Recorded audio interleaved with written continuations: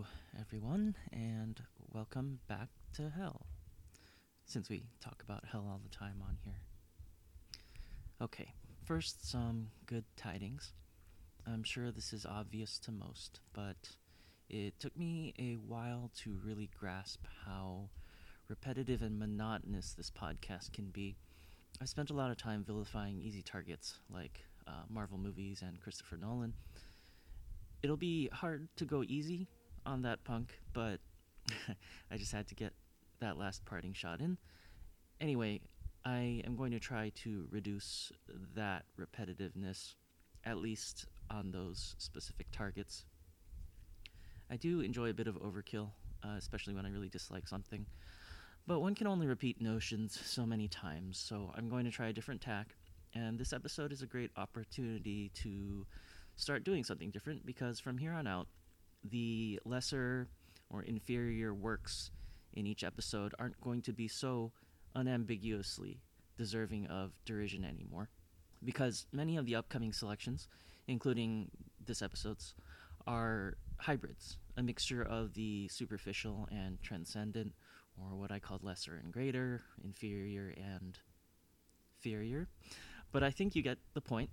Incidentally, attempting to use language, which is inherently limiting, to communicate a wholly revolutionary thought form beyond that limited language is a fun and frustrating quality of this, but also the further reaches of philosophy or religion, all of which I really want to talk about, but don't quite fit into our context here yet. Anyway, today we're talking about Bill and Ted's Bogus Journey, 90s time travel comedy, and The Seventh Seal, a classic of serious or quote-unquote art film.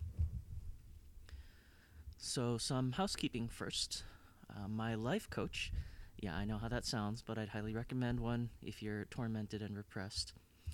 My life coach says that actions are often some form of giving love or some form of taking it or begging for it. It's a bit simplistic, perhaps, but it informs my disposition and the nature of this podcast. In the very first podcast from the Mensa season, I mentioned that I believe my currently overly combative views on media come from a strictly dualistic upbringing as an evangelical. And I was just engaging in transference now that the Christian God doesn't work for me anymore. I'm just super judgmental about something else. Used to be judgmental about sinners and how I was, going to heaven and no, these sinners weren't. And now I kind of do the same thing, except with, movies and things.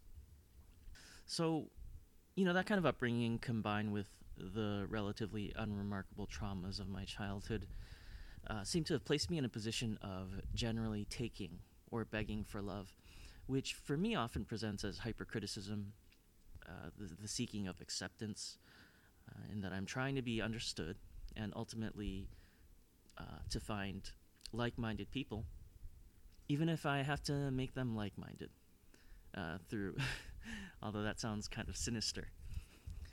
I do want to do more giving of love, but I just wanted to say it's a journey I see ahead of me, and I get that a lot of this is hurt repackaged as critique, but it's a work in progress, and I hope to grow. I recently listened to an interview with Jeff Bezos about his childhood, and first of all, if you haven't heard that man's voice, you need to. It sounds like the surfer turtle from Finding Nemo.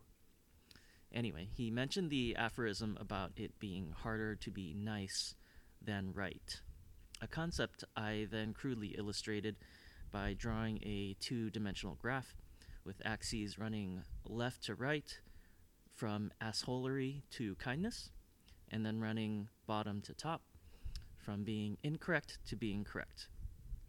I tend to set up shop in the upper left quadrant, which is being an asshole and being correct. I'd like to live in the upper right quadrant, which is being kind and being correct. And of course, I'm not always correct. It's just sort of a disposition of being kind of, ooh, I'm so rational about things. Oh, man, so this is only the third episode of the second series, and I already forgot a thing I promised to do every episode, which is exploring what kind of person comes from too much exposure to whatever the inferior piece of media is that I'm talking about on an episode. In this segment, along with a couple of others, will probably undergo some change as I seek to become less repetitively vicious about the same things. So, in episode 2, the previous episode, we were talking about a hypothetical person whose media diet consists of, a bunch of things like Mitch Albom books. Probably this person will be nicer than other problem people I will or have talked about, like the toxic mascu fandom of some Marvel fans who assert this kind of weird chauvinistic ownership of those properties. And, they do crazy things like edit the women out of the film or just insane stuff like that. So this hypothetical person, so they'll be kind of nice, maybe relatively quiet. And I speak from the experience of being seen as nice on the whole, usually, and then later quickly condemned as a jerk once I do something, jerk-like, which I guess is no surprise if you're listening to this. I also was thinking lately how it's totally possible for a person to be friends with a bad person. And I probably have bad person friends. In fact, I can think of one right now. I'm probably thought of as a bad or at least severely misguided person if you ask people who consider me an acquaintance, or even some of my friends may say that about me. We're quick to substantiate our own taste in people and friends by assuming there's no way we'd actually befriend a jerk. Yeah. But, alright, so you might be a Mitch Albom creature if your new hippie boyfriend met you at a folk dance gathering and is now introducing you to his grown children as a quote-unquote free spirit. Basically, this person has a simplistic, uncurious, and or inadequate level of discernment because they've come to believe nothing really means anything because everything means something. You might hear them say everything happens for a reason, a bit too much, and they tend to aggressively simplify complicated phenomena to prevent disturbing their rosy, simplistic worldview. And there's also kind of an opposite type of person who overcomplicates simple phenomena to prevent disturbing their rosy, complex worldview. Both sides of the coin. All right, so Nostradamus, what say you to Bill and Ted's Bogus Journey? Nostradamus says, wild stallions, diddly diddly diddly dee. So that's from the Bill and Ted movie, and it's like their kind of air guitar thing. So Nostradamus is being a little zesty today, and you all should have seen him the other day. He's really laying into the sauce since the quarantine started. And he says it makes him hyper drunk focused so he can predict the future or make up analogies better. I'm expressing healthy concern over his increase in drinking, so I think remaining open and communicative about it will prevent any danger to our friend Nostradamus, who, like many of us, are lonely and self-medicating these days. Okay, so Bill S. Preston Esquire and Ted Theodore Logan. I grew up with these two, who I just realized are similar to another duo I grew up with, Wayne Campbell and Garth Algar of Wayne's World. Growing up on early 90s, MTV did a number on my taste, I guess. The basic premise of Bill and Ted's Bogus Adventure is that our heroes must escape being dead in order to save the world after being killed by robot clones of themselves from the future. So kind of like Terminator. I think Terminator 2 happened... No, Terminator happened before this, so yeah, I guess that was kind of a nod to that. Like Terminator, this movie stumbles a lot with time paradoxes, which, in the 80s and 90s, that wasn't really something filmmakers worried about too much. They were more interested in ending up, somehow sleeping with your own mom or watching a photograph physically change before your eyes, you know, rather than confront the logistical problems of time travel. So I won't say much about the paradoxes because that's not what they were going for. Wouldn't really be fair for me to hold them up to a modern standard. And gosh, even modern movies don't rarely do it right. A similar hall pass comes from the fact that this is the first comedy piece we're assessing, which brings up an important consideration. Should a comedy piece that is not attempting to seriously confront the issues of the afterlife be judged by the same standard as a quote-unquote serious piece? Again, the lines aren't always so clear-cut, but in general, I don't think so. You're not going to judge a poem about heaven and hell written by a high school student with the same rigor as you would, say, the work of Mitch Albom. Or you might, since they occupy a similar level of complexity. But the thing about comedies is that generally, and specifically in this case, they don't promise some mind-blowing meditation on dying, or whatever the theme of the piece is. They just want to make you laugh, so I will assess it accordingly. Some quick random observations. In Bill and Ted's Bogus Journey, the future is populated with people who wear really strange and colorful and big clothing. I miss that kind of portrayal of the future with impractical clothes and this like weird campy cheerfulness, rather than the spare gray portrayals that are much more common these days. I don't think we've seen a manic, structured future society since maybe The Fifth Element. We should note, too, that although I'm giving Bill and Ted a partial pass, they're not promising bestseller high quality, unlike Avengers or The Five People You Meet in Heaven do. It's refreshing to watch something that says, you know what, we see that this is not a heartbreaking work of staggering genius, but we're honest about what we're doing here.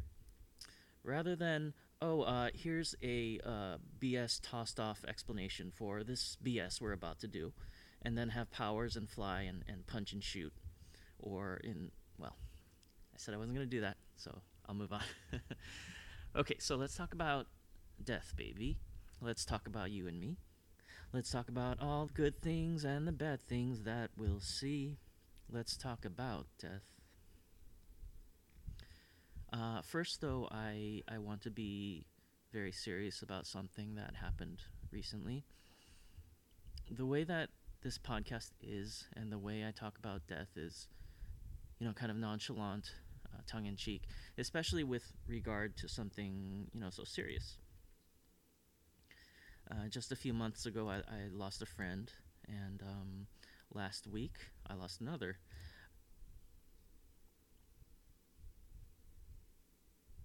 I miss them very much, both gone far, far too soon, and so unfairly. It's hard to make sense of it, especially when it hits with such unforgiving, dispassionate, relentless accuracy. I suppose if we didn't laugh and or process death outside of sheer sadness and grief, we'd lose ourselves.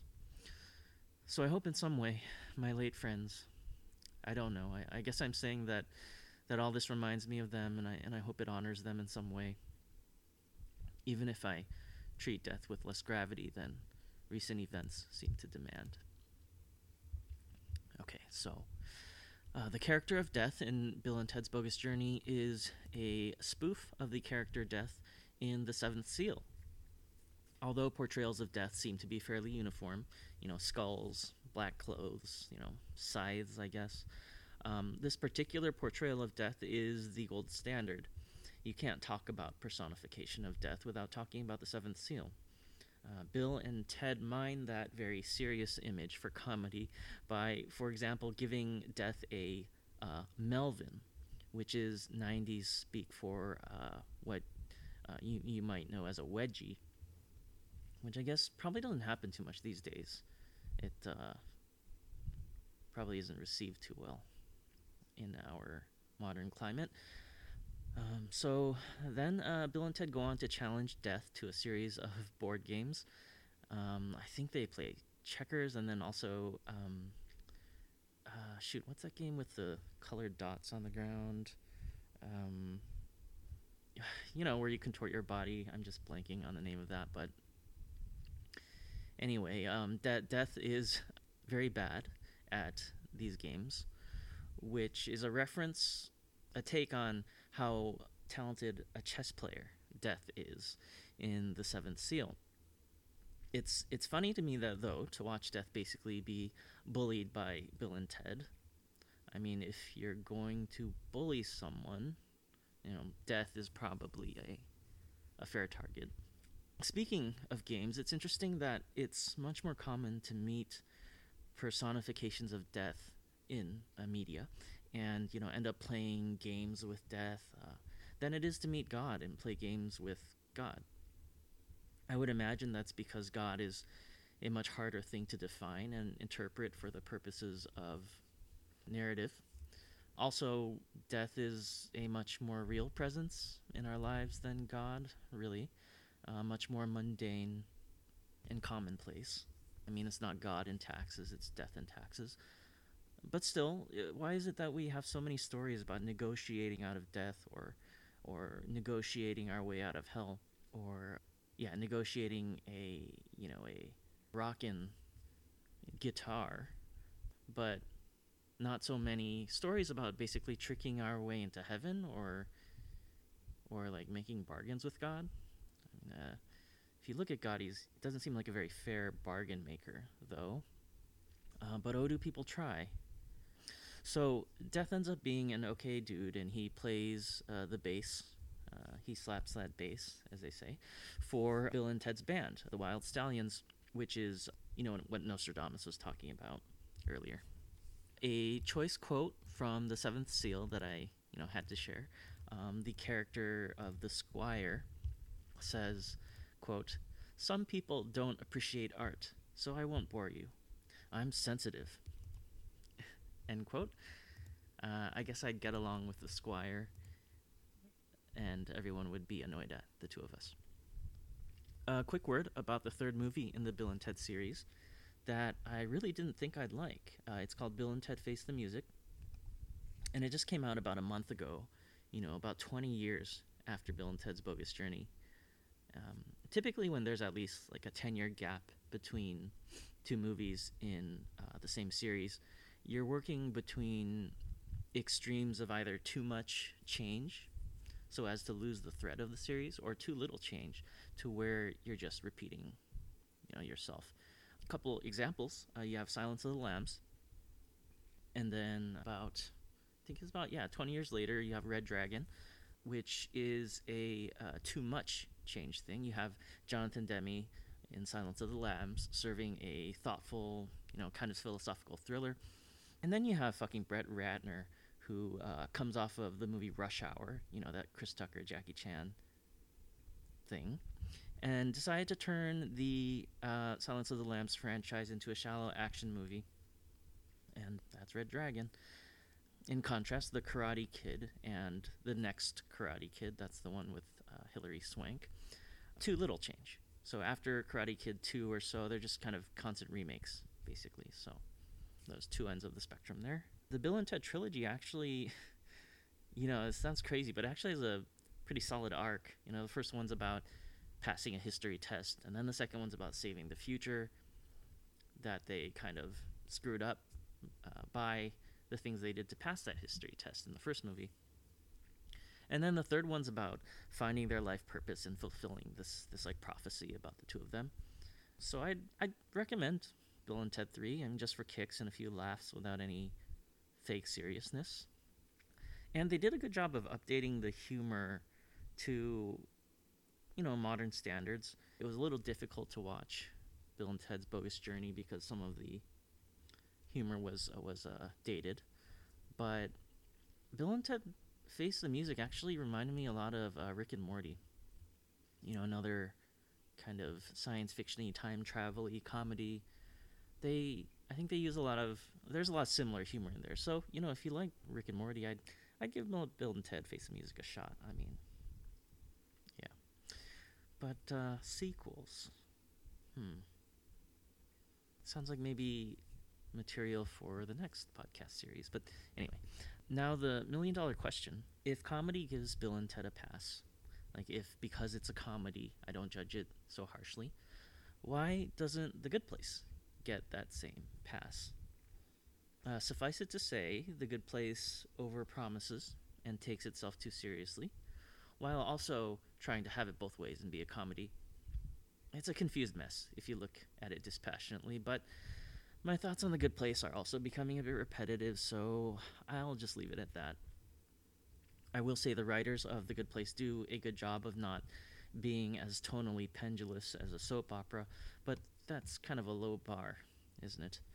Oh, it's kind of random, but here's a recent example of a movie that also overpromises. Just came out on Netflix. It starts out well, but it doesn't form a complete concept by the end. It's called The Devil All the Time. Has a lot of great actors, wasted talent in it. The first 20 minutes or so are promising.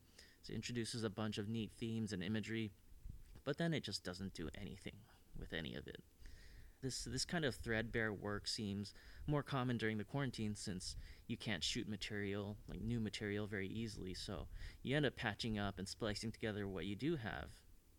And cross your fingers, I said, with zero evidence. So, yeah, not the shortest episode, but I'll bring it to a close now. And, gosh, I think it's been almost a month since the last episode, so it's been a rough couple of weeks. Whatever. So next episode, we will be talking about an episode of the show Black Mirror, and in particular, the episode called San Junipero, which is about, well, kind of the afterlife. And then also a show on Amazon Prime called Devs, which I'm looking forward to talking about. Okay, so next episode will be great fun and much better, I promise. Hope to see you back soon. Remember to be kind, resign, and be safe out there. To alls. Good night.